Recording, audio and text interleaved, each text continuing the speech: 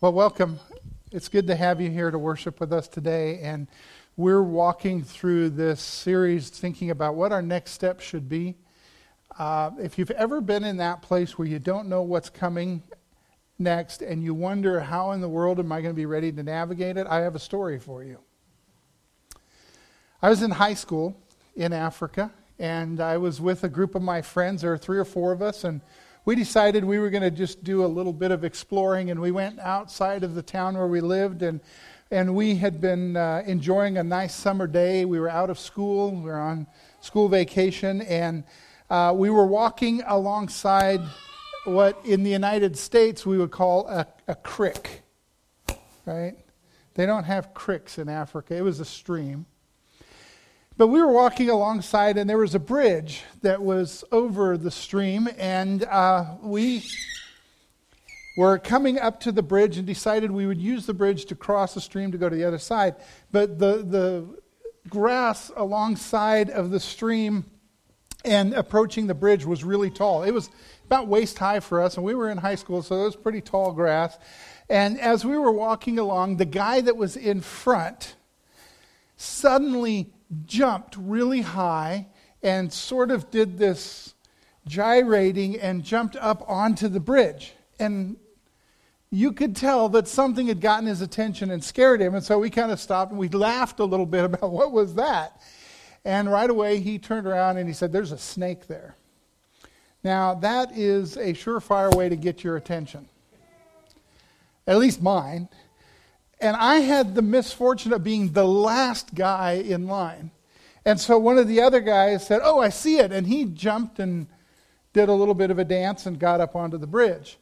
And the third guy said, "Which way should I go?" And they said, "Well, go that way." And so he walked a little ways and he went around. And I started to come forward, and then they said, "Oh, there he is." And they started pointing, and the pointing moved.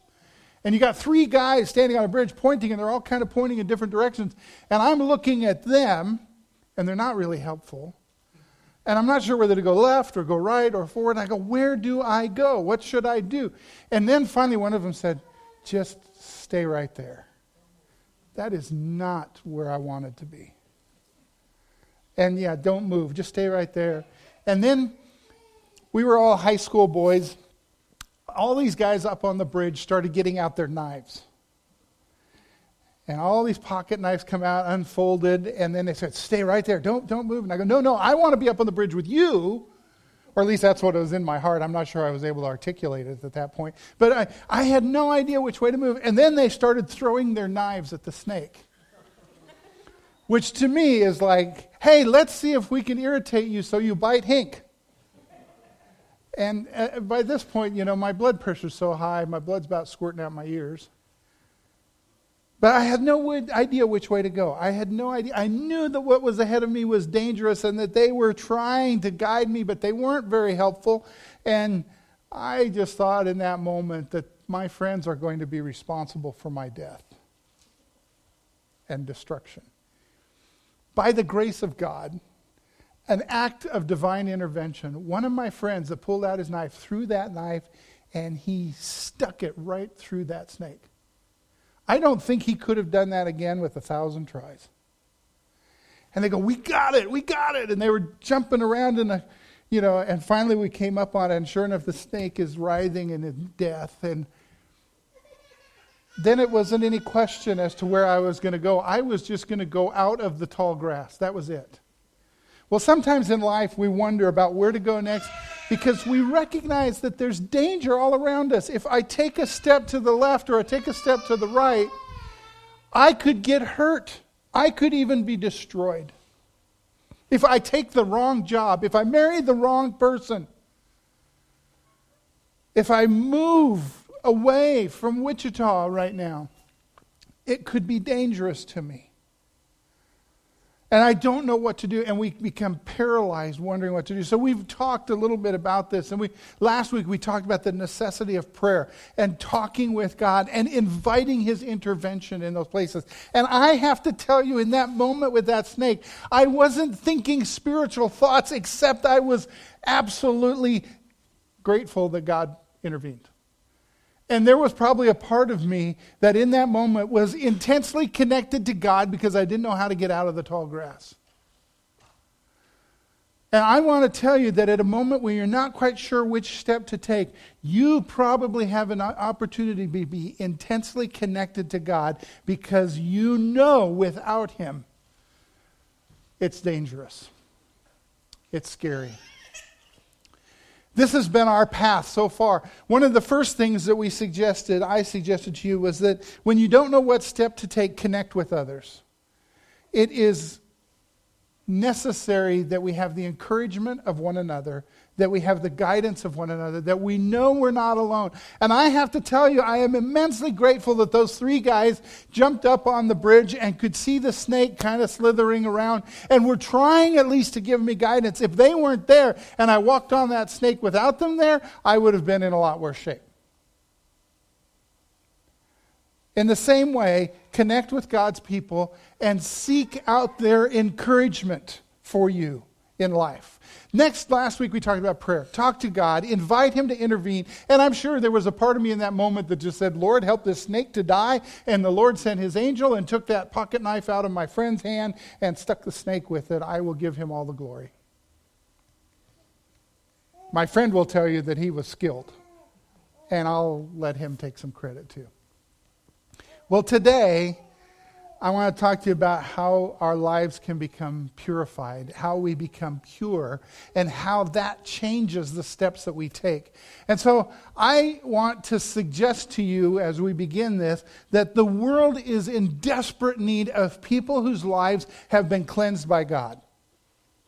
We are all too familiar with the lives of people around us who are filthy. Lives that are cluttered with all kinds of things that render them incapable at best. And at worst, it renders them damaged to the point where they're going to hurt people around them. We all know about this. We see it on the news every night. Somebody whose life is filled with stuff that doesn't belong there, and so they drink too much alcohol and they drive down Kellogg and kill a couple people. People whose lives are so wounded and damaged by the other people around them that went before them that they believe that being abusive and controlling and harming other people is a way to find self-worth. We see this all the time. Our lives are cluttered at times with things that the rest of the world would say is just fine, but we know it incapacitates us. We become fearful of doing things because we dream up these worst case scenarios and we don't go there with God. And so we allow fear and indecision to be resident in our lives. Our lives are cluttered with bad habits where we've been doing things, we've been doing them for a long time. We maybe don't even remember why we started doing them, but this is my habit and I don't know how to do it any other way, and that limits me. It limits what I'm able to do in life. Or I've had habits that have been a part of my life for so long that they have impacted my body physically, they've impacted my heart and my emotions, and so I cannot get up and do things the way other people can. I am not able to engage others the way strong people do. I recently heard a story from a friend of mine who told about how they encountered a stranger and just trying to be friendly said, "Hey, how are you doing, buddy?" And the guy just turned around and cursed at him. And he goes, "Where did that come from? Why in the world is he treating me that way?" And all I can tell you is that guy's life is cluttered with some kind of filth. If a stranger greets you and all you can do is curse them back, there are a lot of bad things that have been put into that life. And most of the bad things in our lives, we have to admit, we put there ourselves. We put them there ourselves. Or at the very least, we opened the path and allowed them to come in. The world is tired of people whose lives are filthy. And they look for someone who seems different and would render some hope, who would give some hope. The world needs people whose lives are cleansed by God. The trouble is, I think, that many of God's people don't really stand out as those whose lives are somehow changed or different. There are a lot of people who talk about Jesus. There are a lot of people who go to church. There are a lot of people who do things, but their lives are rather unremarkable when you look at them and the background of the world around them. They just don't stand out that much. They just kind of fade into the background. They look like everybody else. I owned a white Chevy Impala. You cannot find, I don't think, a more bland, common American car. Frequently, when I leave a Walmart or I walk out of Target, I can find at least one other car that looks virtually identical to mine. And I can blend in when I'm in that car. You will not notice me. It's not bright green. It's not fire engine red. It's not fast. It's not sporty. It's not impressive. It is vanilla. It's just plain. And I do not stand out. But occasionally we'll be going down the road and I'll see a car going the other way and I'll go, wow, look at that. Whether it's a really expensive sports car that I will never afford, nor would I want to insure, or whether it's an old car that's been lovingly cared for and restored, or whether it's something rare that you don't see much anymore, it just seems to stand out. A couple of years ago, I was driving north out of Wichita down some country roads, and I went through a little town north of us here, and it was during the wintertime, and all the leaves had fallen from the trees, and I was going to meet up with some family, and so you could see in Kansas the wintertime when there's unobstructed views. And as I was coming on the outskirts of this town, the leaves had fallen, and in between a couple of trees were parked some old pickup trucks. You know the way farmers do when they decide they don't trade in their pickup trucks, they just push them out into a pasture or let them sit there until the tires rot off of them and they sink into the ground. Well, it was kind of like that. But there's these two old pickup trucks sitting in these trees, and I had never noticed them before because during the summertime the leaves and the foliage covered them up. But as I was driving by, here were these two Ford pickup trucks, and these are old 1950s to early 1960s Dodge Power Wagons. Now, if you don't know what that is, that's fine, but these are pickup trucks that look like nothing else out there. They were very uniquely built, and they have a bit of a reputation for being very durable, kind of military-looking old pickup trucks. And as soon as I saw them, I slowed down. I hit the brakes. I'm glad there was no one behind me to rear-end me, but I slowed down and I looked and I counted there's two of them, and they were a little bit different, and I'm not really good on years with this model, but I stopped. It got my attention. I was like, wow, look at that. Somebody put those away, kept them, held on to them. And ever since then, when I go by, now I go by there frequently because I drive up to see my mom in the nursing home, and I go right by there. But during the summer, they're completely clothed and camouflaged in leaves. And when I drive by, I go, there's two Dodge Power Wagons back there. And what I wish is that we as Christians stood out, that we were so unique, so different, so rare and valuable, that when the rest of the world encounters us, they'll say, I met somebody incredible there. And every time they go by that place again, they'll go, that's where I saw him or her. That's where I had that conversation, and I cannot get away from it. The trouble is, most of us who say we love Jesus, who go to church, don't look any different to the world around us. There's just no difference. And when we're no different than the world around us, we're not worth much of a remark. But if you were to ride with me this afternoon, we could drive north out of town, and I would point it out to you, and I'd go, that's where those rare, wonderful old pickup trucks sit. In Scripture, we're told that we as Christians should emulate, we should look like salt and light. But we're told that when the salt loses its saltiness, it's thrown out. It's just discarded. You don't even pay attention to it anymore. It has no redeeming value. It doesn't bring any difference. Or there's light that just diminishes and sinks back to just like a little candle, and it might be a light, but it's not light that's good enough to see to do any work or walk down a path. And there's a reason why then the world thinks Christians, so what? They don't make any difference. They're just like the rest of us. In the first letter from John, chapter 3, he says this about those of us who follow Jesus. See what kind of love the Father has given to us, and that we should be called God's children. And that is what we are. Because the world didn't recognize him, it doesn't recognize us. Dear friends, now we are God's children, and it hasn't yet appeared what we will be. We know that when he appears, we will be like him because we will see him as he is. And all who have this hope in him purify themselves even as he is pure. See, I told you we're going to talk about purity here. Every person who practices sin commits an act of rebellion, and sin is rebellion. You know that he appeared to take away sins, and there is no sin in him.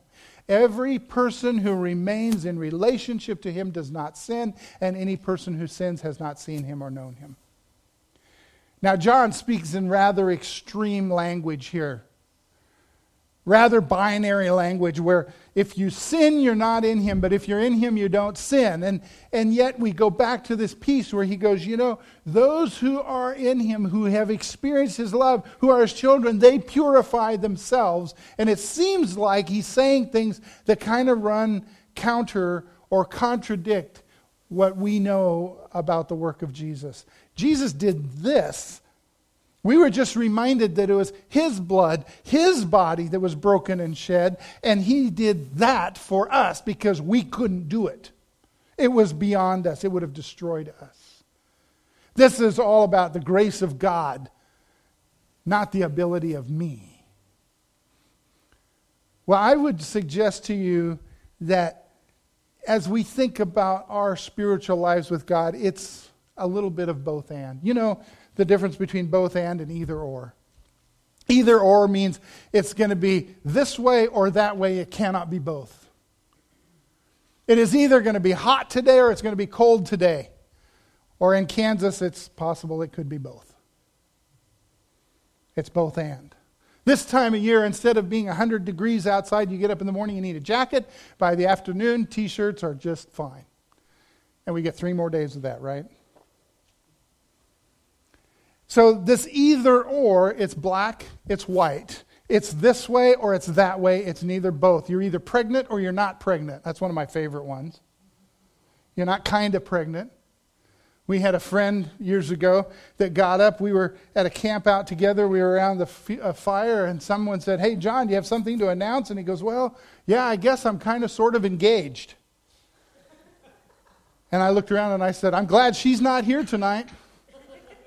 Because she would not be into this gray area of are we engaged or not we engaged. We are engaged. We're going to get married. And I said, you need to figure that out, buddy. Quick. But with spirituality, with God, I don't think it's just either God changes me or I go to hell. Either God makes me a better person or I stay the same way that I am, broken and filthy. But it's a both and. Where God is at work all the time, then the work of God is going on in us, it's going on around us all the time. We tend to neglect that, and we get desperate and we wring our hands and we go, this world is becoming a worse place, and people are worse than they ever were before, and we worry about that. And I just want to interrupt that thought and say to you and suggest to you that God is as powerfully at work right now in the world and in your life as he has been at any time in history. God is at work. Let's not forget that. That runs before anything we do. That is a prerequisite. It's a predecessor to any response we have to Him. God is at work, and the work of God is to reconcile us and the world to Himself. That's what Scripture tells us. And He is doing that work. So we've got the first element there, but it's both and. There is a possibility of cooperating with God. This year, our men have adopted this theme throughout 2019, and our theme was, we are rebellious by nature, and the reminder to me has been this very thing. I can either cooperate with God or I can rebel against God, and I have choices to make in that. And in that sense, God is operative, He is operating, but I get to be cooperative with Him, and I can make decisions that work with Him, so that the gears mesh, so that we draw close. And I am not shaking my fist at Him every morning, but instead changing to become a kind of person who says, okay, God, what are we going to do together today? We have the chance to be cooperative with God. And not only with God, we have the chance to be cooperating with God in one another. That things that God is at work at in me might be similar to things that God is doing in you and around us. And we might go, you know what, if we do this together, if we walk this road together, we might get stronger and we will be saved. Going back to that story I told at the beginning, not knowing which way to take a step, the idea that I was frozen there and I was totally at the mercy of these three guys who were yelling instructions at me up on the bridge, and then drew weapons. But I will tell you, they had all of my attention.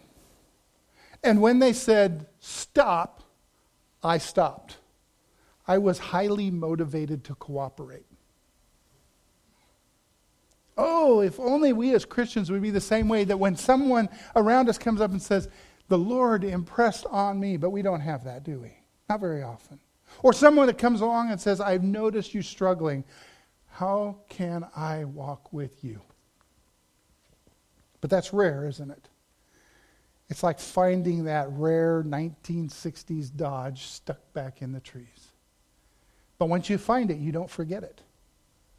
And you're drawn back to it again and again, and we go back. When we find these relationships, not only in God, but through God with others, we go, I know I can go back and I can count on this.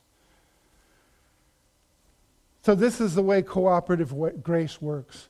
God is doing His part. We may not be aware of it. We may not always appreciate it. We certainly don't always understand it, but God is doing His part. We've been talking about church finances here lately, and we're going to talk more because we're at the end of the year, and it's time to build a budget for the next year and to think about what we can and cannot do and how we should and should not do it. And at this time of year, we tend to wring our hands and say, well, you know, you guys just aren't doing your part. But let me tell you, God is doing His part, and He's doing His part through you. And I may not always appreciate how that works right now. If you're in a place of being in financial constriction, that makes sense to me, and you deal with that and let God walk you through it, and God will walk us through this as a church. This is what He does. And there are times when our marriages just aren't as filled with joy and happiness and romance as we'd like them to be, but we go, you know what, Lord, help me to grow and become a better spouse. Help me to figure out the things in my life that affect and hurt the one I love. There are times when we're parenting when you go, man, I can't believe I did that. I can't believe I said that to my kids. And I said it in front of the pastor. And you just go, you know what? God is at work here. God is at work, and what is the work He is doing, and how do we move toward that? What's our part? What about what we get to do to cooperate with God? What about us saying, Lord, we know where you're going. we're going to go with you. I love this, where we can look in Scripture and we can see where people responded to God, where Jesus reached out and people reached back. And so, like fishermen that were out on a boat catching and cleaning smelly fish, when God said, "Follow me," and in a crazy moment walked away from their livelihood and said, "Okay, let's go." Or one that we read about earlier, that there was a tax collector up in a tree who had climbed up there to maybe get a glimpse of Jesus, and everybody hated him because he was a tool of the enemy. He was part of the occupation of the Romans. And yet Jesus walks by and goes, "Zacchaeus, what are you doing up there? Come down. I want to go to your house." And Zacchaeus could have looked around and, "I'm not Zacchaeus." But no, he responded. He got down out of the tree and took Jesus to his house.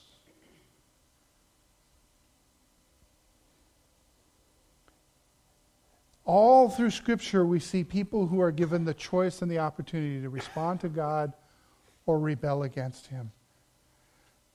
And for some of us, it may just be a simple, small step of cooperation with God to start.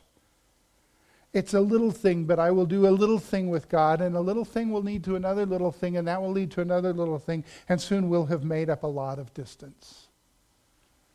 And so I challenge you to be cooperative with God as we say, "Okay, Lord, let's move the filth out. Let's clean this up." Some of it's going to require that divine intervention. Some of it's going to require some hard work.